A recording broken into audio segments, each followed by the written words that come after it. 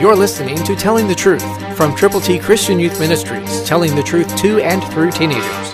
Here is Triple T founder and president, George Dooms. Believe on the Lord Jesus Christ.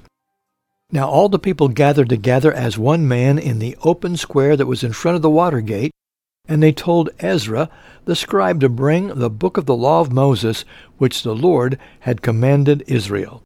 Nehemiah 8:1, New King James Version. Remember the book of Joshua? Remember the first chapter? This book of the law shall not depart from your mouth, but you shall meditate in it day and night. That is still true for you and for me today. The Word of God is available to us. We need to read it and heed it, and we need to understand that God wants us to bring honor and glory to Him.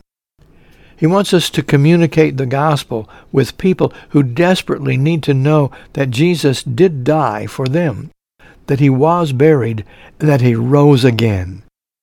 As we follow God's commandments, as we look at what we call God's top 10, let's make certain we are doing what we are supposed to do by following each of those commandments prayerfully, carefully, and not messing up and not departing from the Word that God has entrusted to us.